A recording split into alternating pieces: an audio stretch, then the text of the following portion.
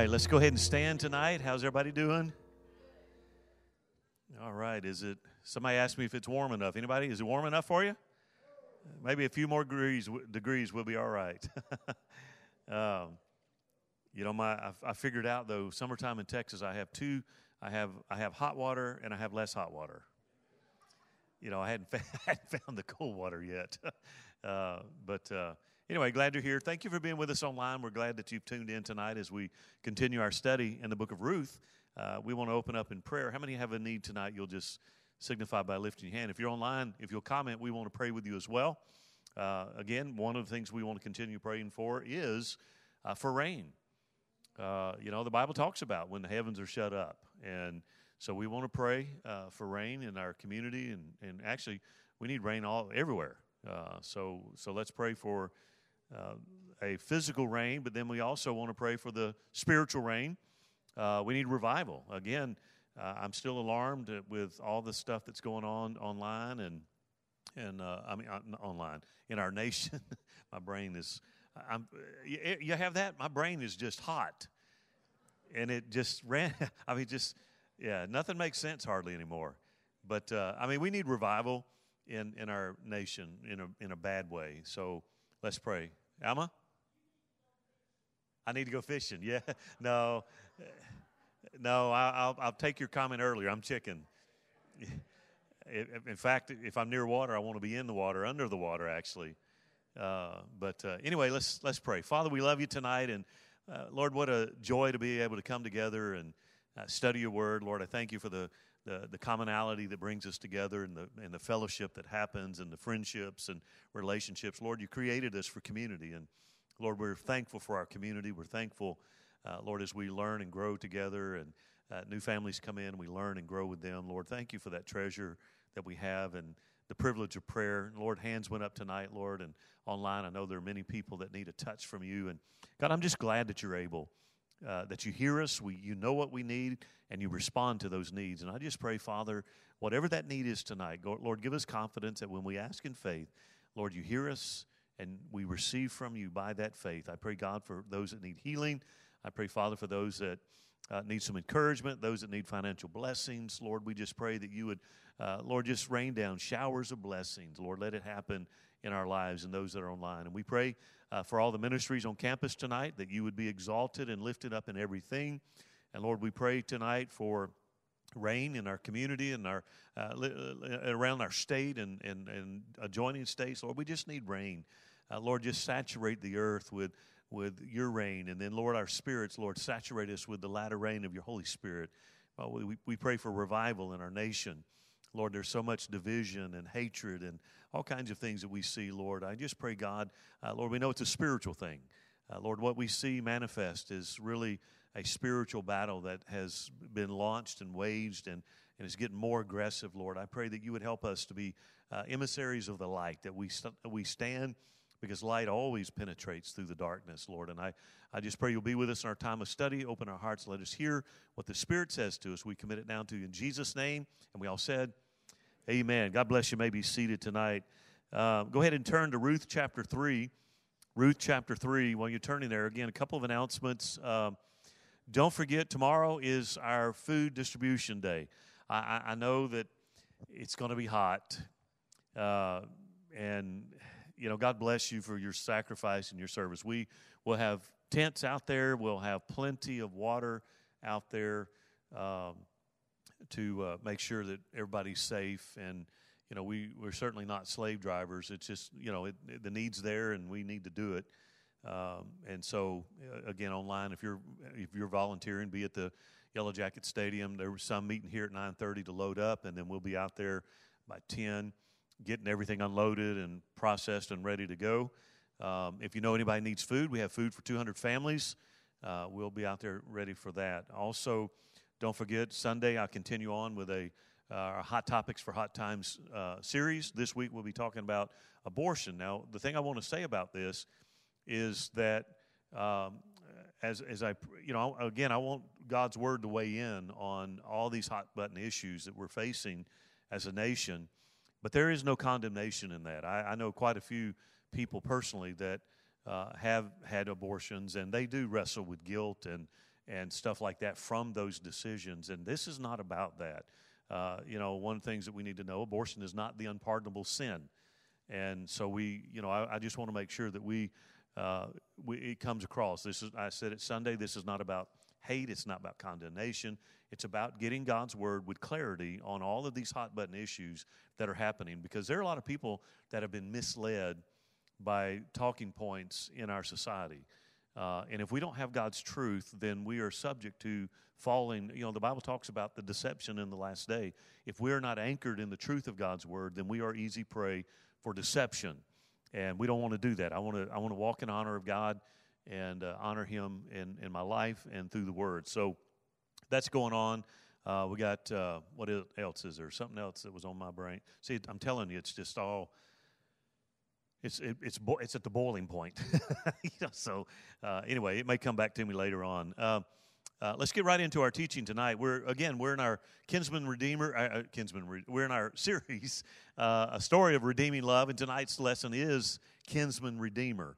I'm not going to read the entire, I know what I was going to say. See, I told you it'd come to me. We are going to have Sunday, right after service, a hospitality meeting. So anybody that would like to be involved in, because this is one area I think that we could excel a little bit better than what we do. I think we're hospitable, but having people that are specifically in that hospitality group to welcome people coming in, I think is important. So if you're interested, if you're not plugged in somewhere, you would like to be part of the hospitality group, greeters, things of that nature, please plan to join us for just a short few moments right after service on Sunday. Anyway, so let's read our text. I'm not going to read the entire chapter 3. We only have a couple more weeks in this, but I do want to read just a few verses. Tonight's lesson is entitled Kinsman Redeemer. This is going to be an interesting teaching tonight, because we're going to get into the most I'm not going to say it's peculiar. That's probably a good word. The most peculiar proposal in the Bible. So Ruth chapter 3, verse 1 says, Then Naomi, her mother-in-law, said to her, My daughter, shall I not seek security for you, that it may be well with you? Now Boaz, whose young women you were with, is he not our relative? In fact, he is winnowing barley tonight at the threshing floor. Therefore, wash yourself and anoint yourself. Put on your best garment. She's getting dolled up. Put on your best garment and go down to the threshing floor, but do not make yourself known to the man until he has finished eating and drinking. Then it shall be when he lies down that you shall notice the place where he lies, and you shall go in, uncover his feet, and lie down, and he will tell you what you should do. And we'll stop there. And may the Lord add his blessing to his word. When I read that story, I kind of get comical, because nobody wants to uncover my feet, and certainly don't want to lay by my feet. So I've always been amused at this story. So let me set this up tonight. Last week, as we finished with chapter 2, actually we didn't get all the way through, so I'll kind of narrate the last part of chapter 2. One of the things that I pointed out last week is you can see the hand of God. Again, remember, the hero of the story of Ruth, it's not Naomi and it's not Ruth, even though both of them are noteworthy. It's not Boaz. It actually is the unseen hand of God who's working behind the tragedy, turning it into a triumph, taking the mess that their life was in and giving them a powerful message that you and I are studying tonight. So he's the hero. God, the unseen hand of God, is the hero in this story. So last week, we could see how God was starting to work his plan for Naomi and Ruth. Again, first thing, we see the hand of God when they arrived at Bethlehem. Now remember, Elimelech and Naomi and their 2 boys left to Moab. They all died. The boys and dad died in Moab. She stayed 10 years and then heard that there was bread or food back in Bethlehem. Bethlehem being the house of bread. So we begin as they make their journey. Of course, you know the exchange between Ruth and Orpah, her sister, left, and she drops off the pages of history. Ruth says, where you go, I'll go, and your people will be my people. And so she makes that great declaration of commitment. Most scholars say that's where her commitment to God was initiated. She was saved right there. So when they get back, again, you see how God's working his plan. When they get back, Naomi says, don't call me Naomi. Don't call me pleasant. Call me Mara, which means bitter. Because I went away full, I came back empty. So she comes back, and again, look at what we see. The first thing that we see is that when they arrive at Bethlehem, it just so happened, I love that, just so happened to be harvest time. Now, they had spent 10 long years in a drought wondering, and again, Naomi in particular, wondering what she had done to upset God. Remember, she came back and said, he did this to me. Remember? She blamed God, rightly so. Again, nothing happens in our life that is not run through God. He either allows or causes all things to happen. So she had right theology there, and I said, nowhere in the Scriptures do we see any indication that she was abandoning her faith. What we do see, she was a bruised believer. She had a wounded spirit because there was tragedy that had befallen her that she didn't understand. And like many of us, we struggle with those things too. How many of us, like we get something breaks down and we have, zero money to fix it. Or we have more month than we have money, or we have more mouths to feed in the house, but we didn't have less food. She didn't understand all the dynamics that were going on, so she was wounded. So she comes back, and it's harvest time. It's 10 long years in a drought, wondering what she had done to upset God. And she walks back into Bethlehem, and the harvest is bountiful.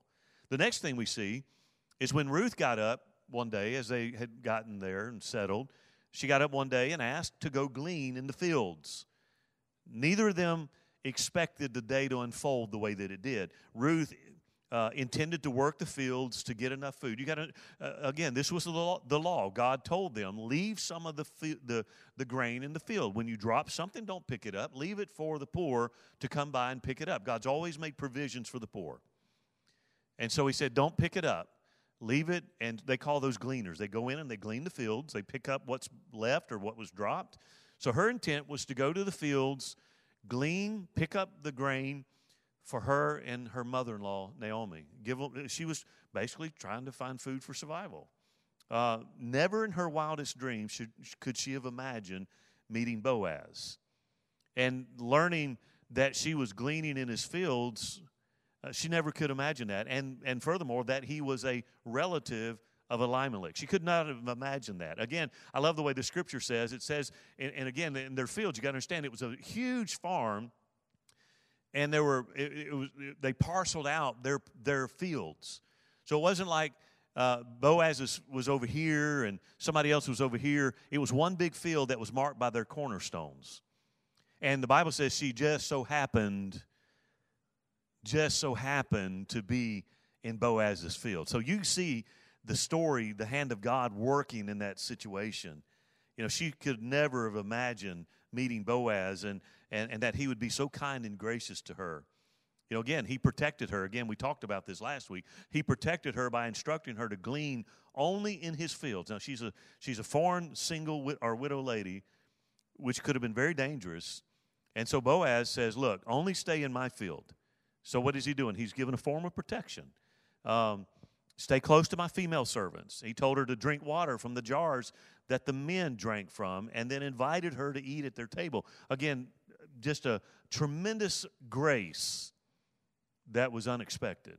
He instructed his servants to toss handfuls of barley. So not only was she gleaning what they missed, but he instructed his harvesters to throw some off to the side for Naomi to pick up. We used to sing a song, there shall be showers of blessing. That's what that is. Showers of blessing.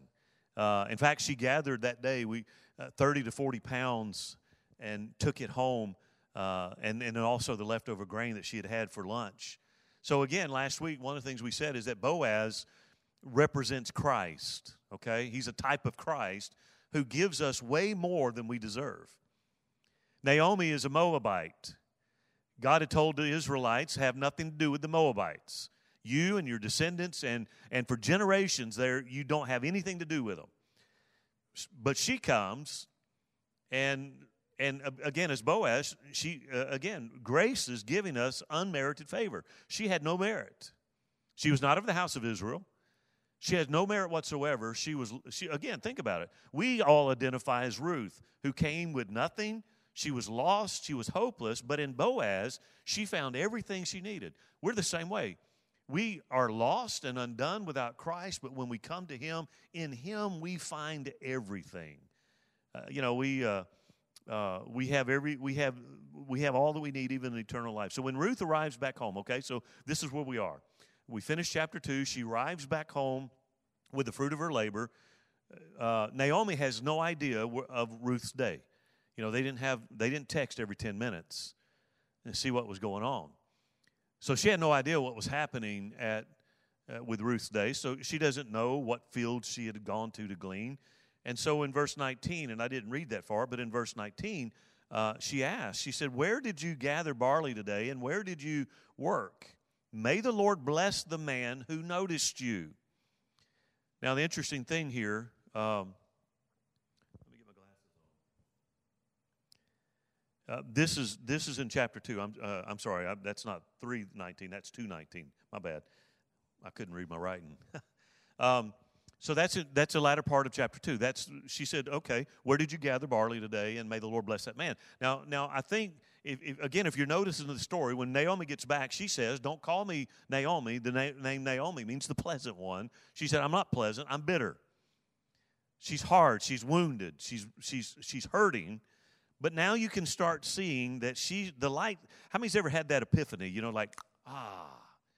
Well, now you start seeing these aha moments with Naomi. I think she's seeing the light come on. That even though she accused God of bringing all this disaster and catastrophe on her, now she's starting to recognize that, hey, there's something going on here that I didn't see happening. Again, she was bitter when she got there, but now she prays a blessing over the man who owned the field. So maybe she's starting to see God's handiwork, working things out for her good. So Ruth tells her that she worked in the field of Boaz. Naomi says in verses 19 and 20 of chapter 2, "May the Lord bless him because he's not abandoned his kindness to the living or the dead. The man is a close relative. He is one of our family redeemers." Now say, what is that? Well, in the Old Testament, the law allowed for a close relative to step in and redeem a family member under certain circumstances. You can find that fully described in Leviticus 25. It allowed a family redeemer to buy back a family member that may have been sold into slavery to settle a debt or to purchase land sold under hardship. And in extreme situations, it allowed the redeemer to avenge the blood of a family member that had been killed. Deuteronomy chapter 25, it allowed a man to marry his dead brother's former wife. It allowed that way the man could raise children for his deceased brother and keep the family name alive. That's why it's family redeemer. But here's the kicker to the story. The law of kinsman redeemer was never meant to apply to foreigners. It was never meant to apply to foreigners. It was a family law that had been given by God to guide the Jews in times of family crisis. A Jewish man could marry a Jewish woman to help his deceased brother. Again, that's what it was for. It was the family law of taking care. They didn't have SSI or SSDI. They didn't have SNAP or CHIPS or Tweet. No, it was, anyway, whatever those things are. They didn't have any of that. So this is God's way of taking care of the family, making sure needs are being met. The law never meant to apply to marriage between a Jewish man and especially a Moabite woman. So this is where we find ourselves in chapter 3 tonight. Chapter 3 is the strangest marriage proposal in the Bible. I mean, here's what we have. Now think about this. We have a woman in that time. Remember, in biblical time, in this particular time, women had no rights. So in this story, we have a woman ask a man to marry her, and he agrees. Now that's a bit unusual, but that's not the end of it. Not only is it a woman, it's a foreigner who asked a Jew to marry her. So that's even a little bit stranger. Again, very unlikely. But it doesn't stop there. We realize that he had told her she could come and work in his field. So now you have an employee asking the boss to marry her. And it gets stranger. The woman is younger and approaches an older man at midnight on the threshing floor to ask her to marry her. I mean, so now you see why Benjamin Franklin used this story to intrigue the French. What a wonderful story. Again, it's really irregular. I mean, this is really bizarre. I mean, so here's what the story teaches. It teaches us that God has his ways. Remember what the scriptures say? Your ways are not my ways, and your thoughts aren't my thoughts. Again, this story teaches us that God has his ways, and sometimes those ways seem very strange to us. I mean, I remember one time when Peter needed to pay taxes. What did he do? He said, go down and catch fish. I've been fishing for a long time. That's what I've been fishing for. Now you understand my secret. I've been looking in that fish's mouth to pay my taxes. He did it once. You know, you ever sit down and reminisce about how you met your spouse, your husband, your wife? I love hearing stories of how people met. Some are amusing, you know. Some are bizarre. Some are setups by well-meaning friends. I mean, know what I'm talking about? Sometimes people don't want to say how they met because it embarrasses them. Maybe it was a sinful act that brought them together, but nonetheless, they're married. I mean, but I enjoy hearing stories. You know, mine and Sheila's is an interesting story. I mean, just how all that set up. And again, it just so happened, you know, for us, we just so happened to park next to each other at church. And it just so happens that we're backing out at the same time. I turn this way, she turns this way, our eyes cross, and I'm like, uh-huh. And that set out on a journey to meet this bride that September will be 36 years, I think. Regarding Ruth and Boaz, nothing about their meeting or their marriage is normal. Again, understand that nothing about it is normal. Ruth didn't have many good options. I mean, today Ruth might have taken out an ad in a romantic novel, a periodical, or maybe on eHarmony or something, and it may have been an article that said, "Widowed woman from Moab seeks a godly Israelite man of character for long walks in the barley fields and quiet evenings by the fire, much like children." I mean, today she could probably do something like that, but that was not an option 3,000 years ago. So Ruth 3, the bottom line, Ruth chapter 3, tells us how a good man and a good woman found each other and ended up getting married. And it's proof positive that God works in and through our choices to accomplish his will. Remember, God knows the beginning from the end. And everything is aligning for his end game, if you will. You and I, we live in this linear world. We can only see right now. We can't see the big picture. So what we're doing right now, again, it's working in his plan. The COVID thing, all of this stuff, it never stopped the plan of God. It never stopped it. You know, God used that for whatever his purposes are. Again, so let's break this down real quick tonight. Number one, first thing we notice is, let's talk about a risky plan, okay? Harvest time had come, and that's the key to everything. Harvest time is the key to this entire story. So after many years of famine, there's a good harvest. That's why Naomi, again, who's a relative of Boaz, knew where he would be that night. She knew where he'd be. When you read the winnowing or threshing floor, it doesn't mean a barn. That's not where it was. Imagine a flat top on a flat place on top of a hill. That's where the threshing floor was. That was a place where they could, when they would beat that grain, they could take it and throw it up, and the wind would blow away the chaff, and the grain would fall to the ground. So that's what you have going on here. It was a happy time of the year because the farmers are now their investment, their sowing was now being reaped. And so it was a very festive time of year, a very happy time of year. Months earlier, they had planted barley, and then they waited for the rains to come, and the rain came, and now they're harvesting. And as a landowner, Boaz would be at the threshing floor to oversee his workers. He would also, as the owner, spend the night there to protect the crop from thieves. Again, this is why Naomi knew exactly where Boaz would be that particular night. So in verses 1 through 3, notice this is Naomi's plan. This is Naomi's plan. Ruth it wasn't her plan. Remember, Ruth didn't go to the field looking for a husband. She went to the field looking for food. Naomi, starting to see the hand of God working behind the scenes, she and Ruth already had experienced the kindness of Boaz. Now it was time to take the next step. Her plan was risky, to say the least. And notice again, I've already read it, but look at verse 3. She said, wash and put on perfume. Take a bath. Put on some perfume. Go get your best clothes. Go to the threshing floor. Don't let the men know that you're there until he is finished eating. So he's having dinner. Don't interrupt him. Let him get done with that. When he lies down, notice the place where he's lying. Go in, uncover his feet, and lie down. Then he will explain to you what you should do. Now that's a plan right there. That's a plan. The key to this is verse 2. Isn't Boaz our relative? She knew the law.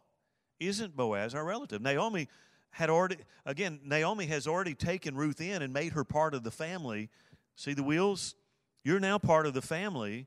Boaz is family. He's a kinsman redeemer. Okay? And so what does Naomi say? What does Ruth say? Whatever you say. Whatever you say. You know, Naomi knows she knows that Boaz could rescue Ruth. She knows that Boaz could provide a home and a future for her. He and Ruth could also have a baby, which would preserve the name of her husband, Elimelech. Again, she knows all of this stuff. All of this was no doubt in her mind when she concocted that plan. You know, there are some, you can read them, there are some Bible commentators that take a very dim look at this plan. In fact, they think it is borderline immoral, what she did. Regardless, it was a risky plan. It was a dangerous plan, particularly for a young foreigner, to go to the threshing floor at night dressed in that fashion. I mean, again, you can think of a dozen ways this might go wrong, right? Best laid plans. You know, this story's in the Bible because it's true. Not because we need to do what Ruth did. I'm not suggesting that, a way to discover your future husband is to find out where he's sleeping and go put on your best clothes and perfume and go uncover his feet and lay down at the bottom of the bed. I'm not suggesting that. It's in the Bible because it's a true story. I don't think Naomi had bad motives. I think she was looking for preservation. I think she was looking for the blessings of God, knowing how God had set things up. Ruth and Boaz had already met in the harvest field. She had already made a positive impression. He knew that Ruth was a woman of character. She was a Proverbs 31 woman. He already knew that.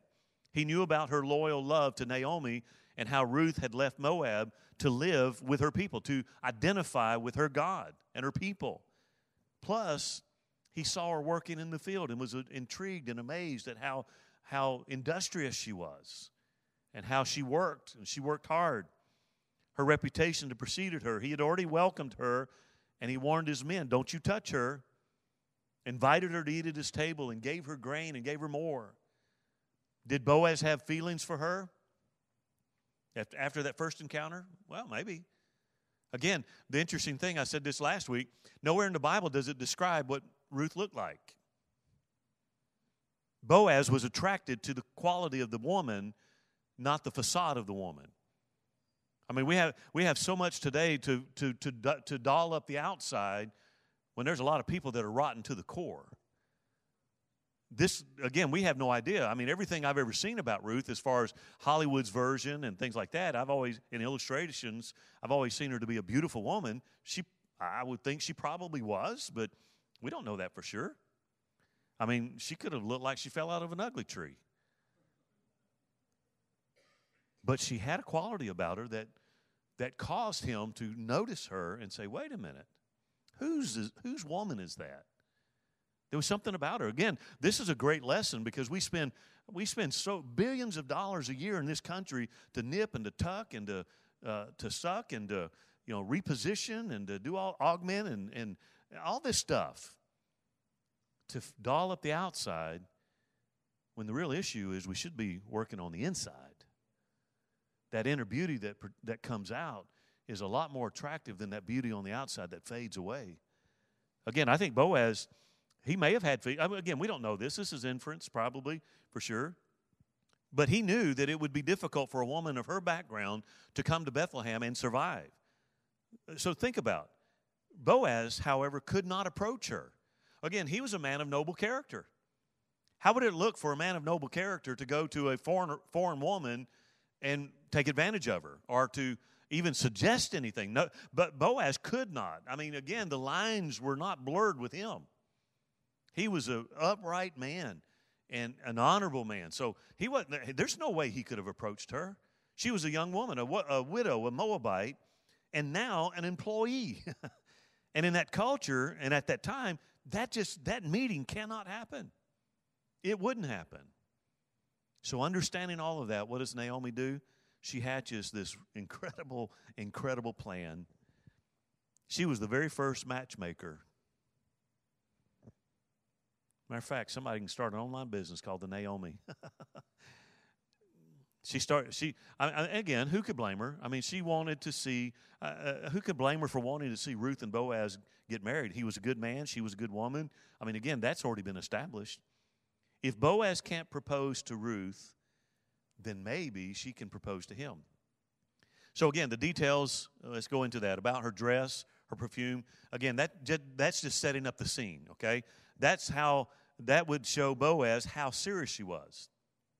You know, this wasn't just some fly-by-night thing. This was a serious transaction or proposal, far from being some sort of midnight. And again, it's very easy to read this story, and people who are critics of the Bible would read this story and say, well, this was just nothing more than sheer seduction.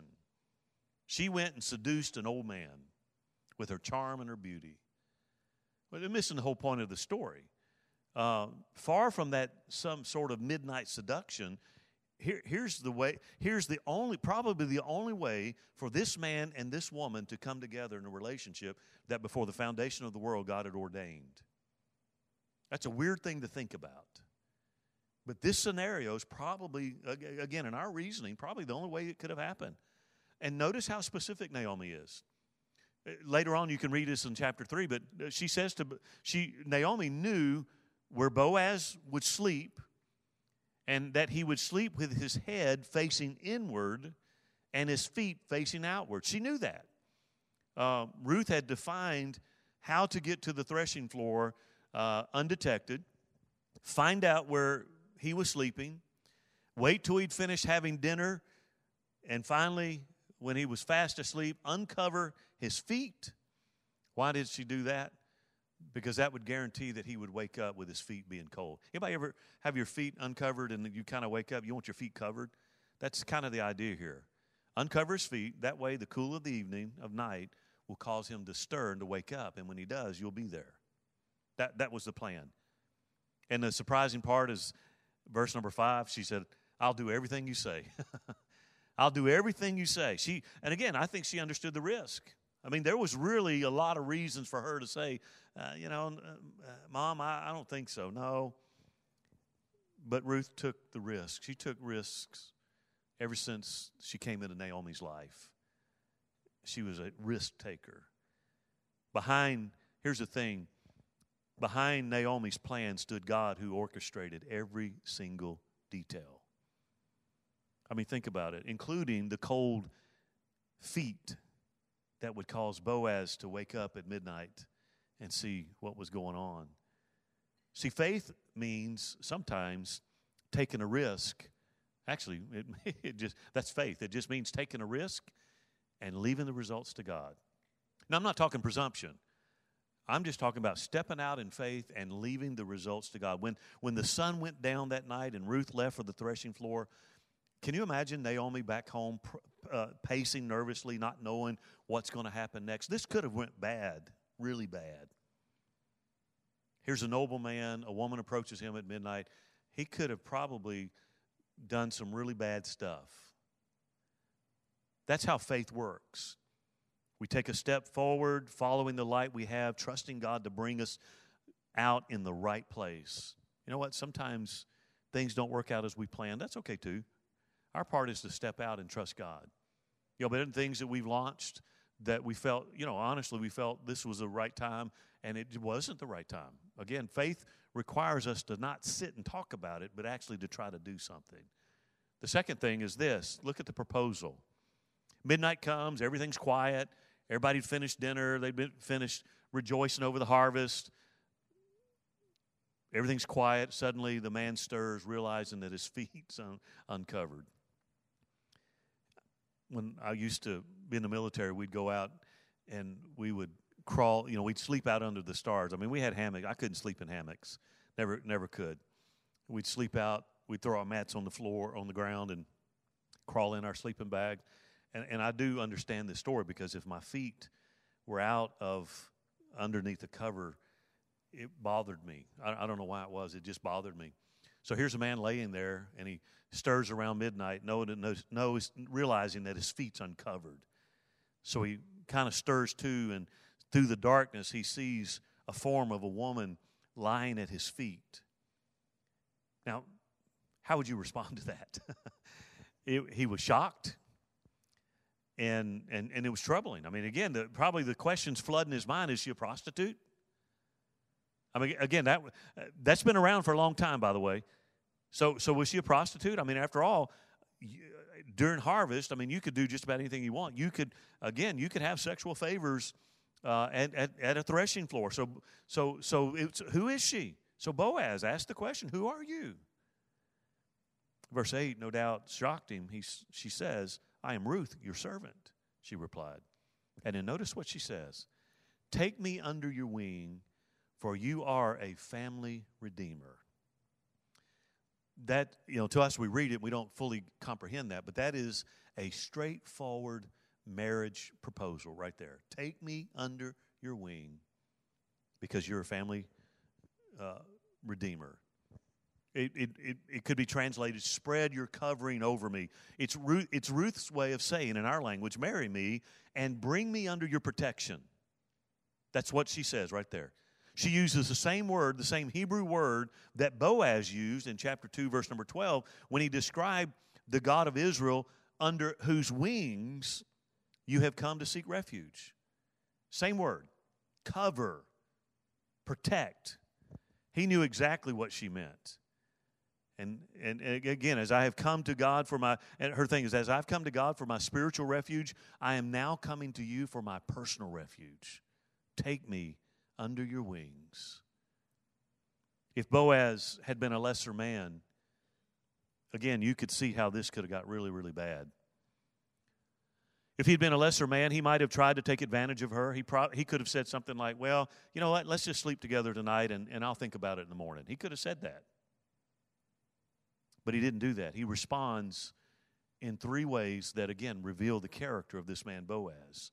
First thing he does, he prays that God will bless her in verse 10 because of the kindness to him. In his mind, the kindness to him is greater than her earlier kindness to Naomi. Here's what Boaz knows. She could have married. This is why I think she probably was an attractive lady. She could have married a younger man for possession or for passion, for possession or money, but she didn't. The second thing he does in verse 11 is he agrees to do what she asks because everyone knows she is a woman of noble character. He agrees. Again, it's the same word in Proverbs 31:10 of noble or virtuous woman. That's what he said. That's who she is.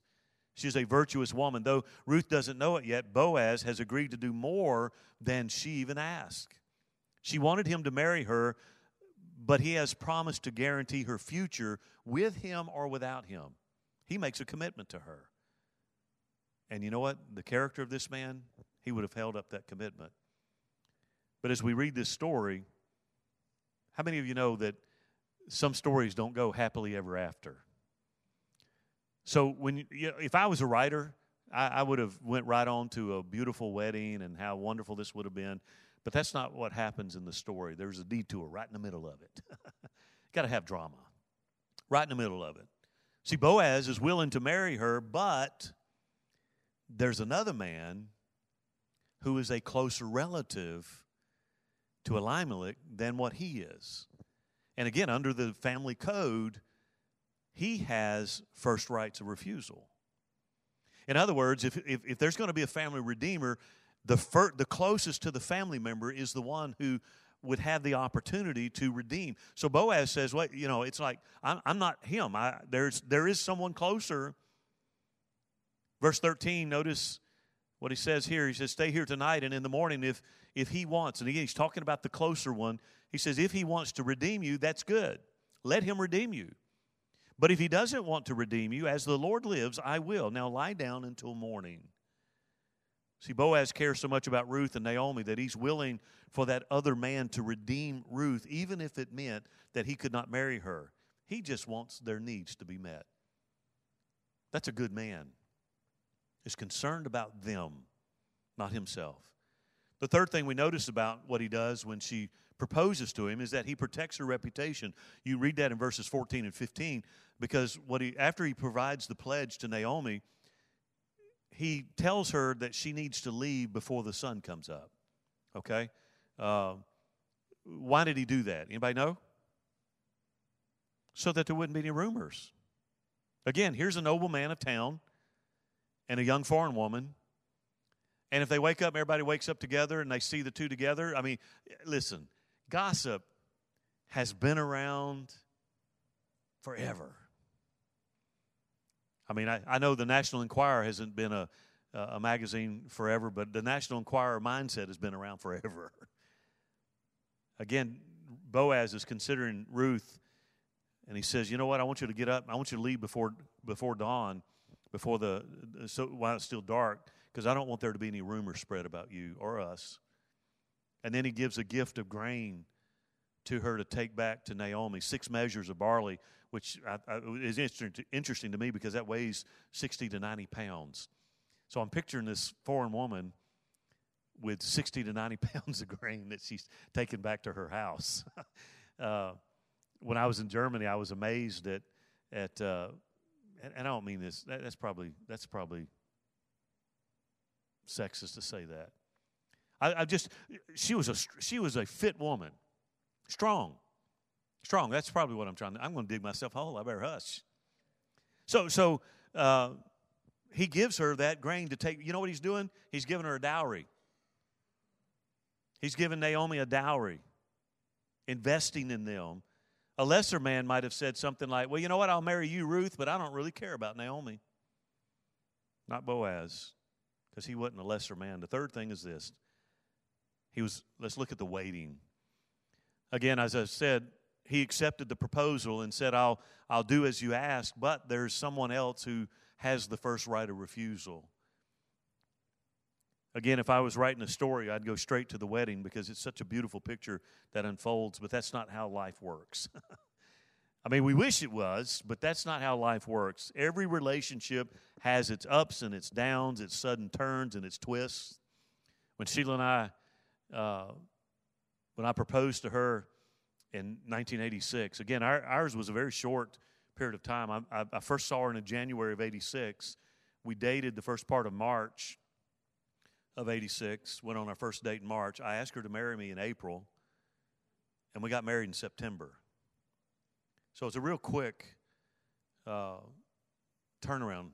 And even at that, there was a moment where after the engagement, there was a moment of, "Are you sure?" I don't know if everybody goes through that, but there was a time I call it cold feet or whatever. Everything just doesn't always go on happily ever after. Every relationship has its ups and downs. No doubt, Ruth, I mean, think about Ruth. She goes to Boaz. She does what Naomi says. He agrees, but then he throws the kink in it and says, "But there's someone else." She's not met someone else. She's met Boaz. And so she's got to now wait on that someone else to decide what they're going to do. So imagine she goes home, and on one hand, she's very excited because Boaz has agreed to take her on as his wife. But then she's deflated because now she's in limbo because she don't know. Number one, she doesn't know who the other one is. She's not met him. We have no indication that she has. And so now she's just kind of in limbo. What's going to happen? Don't you hate it when you have those moments? You know, she had every reason to smile because Boaz had not only welcomed her, he had promised to marry her if he could. And that's hanging in the air. If he could. If he could. There was another man, a closer relative who, again, had that first right of refusal. Boaz couldn't be a kinsman redeemer until that first man turned it down. How's it going to happen? I mean, what if the other man decided to marry her? And then Naomi steps up and says in verse 18, "My daughter, wait until you find out how things go, for he won't rest unless he resolves this today." Now, the word wait can be translated as sit down. So in my mind, I can picture Ruth coming home and telling the whole events that had transpired that evening, and now pacing the floor, wondering, well, I wonder if that other man's going to step. I hope not. I really want to marry Boaz. He's just such a nice. He's a good man. I don't know about this. Don't you imagine? She's just walking back and forth, pacing up and down. I don't know. Maybe I'm adding, embellishing too much of the story. But Naomi says, "Hey, sit down. Sit down." We might say something like, "Hang on, sit tight, wait." You see, sometimes the godliest thing that we can do is sit down and wait. What's the Bible say about waiting? They that wait upon the Lord shall renew their strength. Waiting is probably the hardest thing. Isn't that true? It's the hardest. Waiting time is not wasted time if you're waiting on the Lord. Not wasted time if you're waiting on the Lord. So as this chapter draws to a close, again, it seems like this story, this wonderful story, has hit a snag. But again, God's working behind the scenes, something they can't even imagine. We see that, number one, in how Naomi's heart is being warmed up. Remember, she came back and said, "I'm not pleasant. I'm bitter." But now all of a sudden, she's warming up. See, that's what grace does. Grace takes that old hard-hearted person, takes out that heart of stone, and he gives us a heart of flesh. That's what he's doing right here. The woman who came back bitter and empty now sees God working behind the scenes. And when she returned to Bethlehem, she was hungry and penniless, but that's all about to change. Ruth has been took that daring step of proposing marriage to Boaz. She does it in a way that gives Boaz the option to say no. But he's not about to refuse her. Certainly, the Lord has stirred up a love between these two people. Boaz has acted with the highest character that we would expect of a man, when he could have easily taken advantage in this situation. Again, no matter what happens in the story, Ruth will have a husband. Either it's going to be Boaz or there is another man. It'll be another man. So again, the snagging part of the story. Waiting is one of the hardest parts of the Christian life. I wish it weren't so. You know that song, "He's Still Working on Me"? I sing that regularly to myself because patience sometimes it's a virtue and one that I miss often. Because oftentimes I go to the Lord, I'm in a 911 situation. And sometimes I'm almost like I hear the Spirit say, "Slow your roll. Slow your roll. I got it." Think about it. We spend a big chunk of our lives waiting for things to happen. For every green light, it seems like there are 5 yellow ones and a half dozen red ones. We wait whether we like it or not. We go to a drive-in that's a drive-through, and it's talking about quick service, and you wait extraordinarily long. Fast lube, there's nothing fast about it. You sit there. You notice they changed the name. It used to be 10-minute lube. Now it's 45-minute lube. That's not on the sign, but that's where we are. And in this case, as I close tonight, Ruth has to wait on Boaz to take care of the matter, and hoping that it's solved favorably, but maybe not. Listen, when faith can't do anything else, faith waits on the Lord. When it can't do anything else. And every one of us have times and seasons in our life where we can't orchestrate the next step. And we just have to wait on the Lord to align those things. And boys, but that's hard. Again, I wish I could. I wish I could tell you that it wouldn't be so, but that's not true. Waiting has its uses, though. And in my over 30 years of ministry, this is what I've discovered. Waiting has the capacity to slow us down, give us time to think and to pray, and to learn the lesson that God's in charge, not us. That's a hard lesson sometimes. As I close, Ruth 3 shows us how God works through our choices to accomplish His will for our lives. He uses Naomi's plan. As bizarre as that was, God uses that plan. Ruth's daring and Boaz's integrity bring them together to the brink of marriage. And again, though they don't know it yet, that union, as I've said throughout this study, will produce a child who will be the ancestor to Jesus Christ, the Savior of the world. And it all started because Naomi said, go uncover his feet. It all started because a man had cold feet. I mean, if you get that right down to it, it just started because a man had cold feet. God works in mysterious ways. I want you to stand tonight as we wrap this up. This story is going to have a happy ending, but hey, we're not there just yet. We're not there just yet. We're hanging out. We're waiting in the waiting game right now, waiting on the other man to make a decision whether he wants to get married or not. Again, we read this story from an Eastern mindset. It was written in a Western mindset. It was written in a Eastern mindset. So a lot of these things are strange and bizarre to us, but they had purpose and they had meaning. And again, even now, when you go over there, if you travel in the Middle East, their mindset, again, they think from an Eastern perspective on things, and it's difficult. You know, we have to be careful as Westerners. I remember when I taught a pastors' conference in South Africa, and I went over there, and after I was done, the director of that area, he said, I just want to tell you that, he said, anytime you want to come over here, he said, you always have an open invitation. He said, because a lot of guys that come from the States come over here with this air about them, like they are smart and they're going to instruct these people on the ways of the Lord when they don't understand how these people think. And he said, but you've come in and you've been very humble and you've presented well and the people have responded very well. And he said, that's a rare thing. You know, and I'm not saying that to brag on myself. Please don't read that. It just, again, you understand cultures think different than we do. They think way different than we do. And so this story, there's a lot of bizarre things that take place, but it had its purpose and it has significant meaning.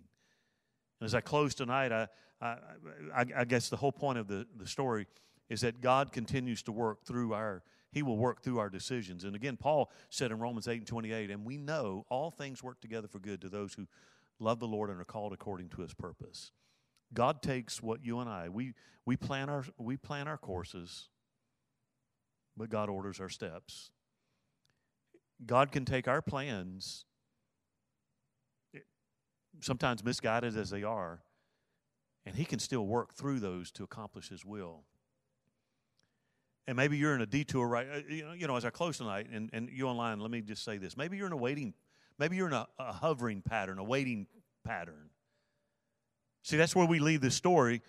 Again, there's something wonderful about to take place. We know it because we're reading it as history, but they don't know it. They're still living in the moment. And right now, Boaz is having to ask another man if he wants to marry Ruth. Ruth is in limbo because she wants to marry Boaz because he's a noble man of character, but she doesn't know. Her life is in limbo. So maybe you're here tonight. Maybe you're online tonight and your life is in limbo. Maybe you're in a waiting pattern right now, not really sure. I guess I just want to close this way and say God is working it out. He's working it out. I don't know how it's going to work out. I don't know what He's going to do to arrange those things. But I promise you, if you'll trust God, He'll do His plan. He'll do His will. He'll do His will, and it'll be good. I want you to bow with me. And if that's you tonight, say, you know what, Pastor, I'm in a waiting game, and patience is not one of those things I do well. And I'm just going to ask it this way. I just need God to help me in this waiting, holding pattern. You know, if you fly sometimes, you'll get close to an airport and there may be too many planes coming in or whatever, and they get into what they call a holding pattern. And they may fly in a circle for 30, 45 minutes or an hour, just flying in a circle, waiting for the opportunity to land. Maybe that's where you are tonight. Maybe online that's where you are. You are hovering and just flying in a circle, just waiting. You have no idea what's going to happen. You're just waiting. And maybe just this lesson tonight is some encouragement to you and say, you know what? Just hang on. God's working it. You can't see it, but He never stops working. If that's you here tonight, say, Pastor, pray for me. I want to be able to wait on God. Just write him right back down. Amen. Amen. If you're online, if you'll comment, we want to pray with you as well. Father, right now I thank you. Again, what a wonderful story. Again, we stand amazed at the beauty of it all and the wonder of how, even without us even knowing, you're working all things for our good. And in this story, we see your hand working behind the scenes to accomplish a beautiful plan that will bring the Redeemer to the world. Father, the hands that went up tonight and those that are online tonight that are in holding patterns, I know it's tough to wait. It's tough to there's so many things that flood our minds and our emotions, wondering, well, what if this happens, and what if this happens, and what if it doesn't go our way? And Lord, it just disrupts our spirit. It makes us edgy. It robs us of joy. Lord, tonight I pray that we can understand that even though we're waiting, Lord, you're working. You never stop working for us. And Lord, I just pray that all the anxiety, all of the frustration, all of that stuff we just release to you. And Lord, we just hand it off to you and say, Lord, it's your will be done. Not mine, but your will be done. Give us the faith and the confidence that you're working it for our good. Now, Father, I ask you to go with us and give us a wonderful, restful night. May we sleep soundly in you. May we wake up rejuvenated, revived. And Lord, may we walk with the awareness that you are working all things for our good and for your glory. Bring us again on Sunday, should you tarry. I love and bless each one now in Jesus' name. And we all said, amen. Thank you for being with us online. I look forward to seeing you next time. God bless you, and I love you very much.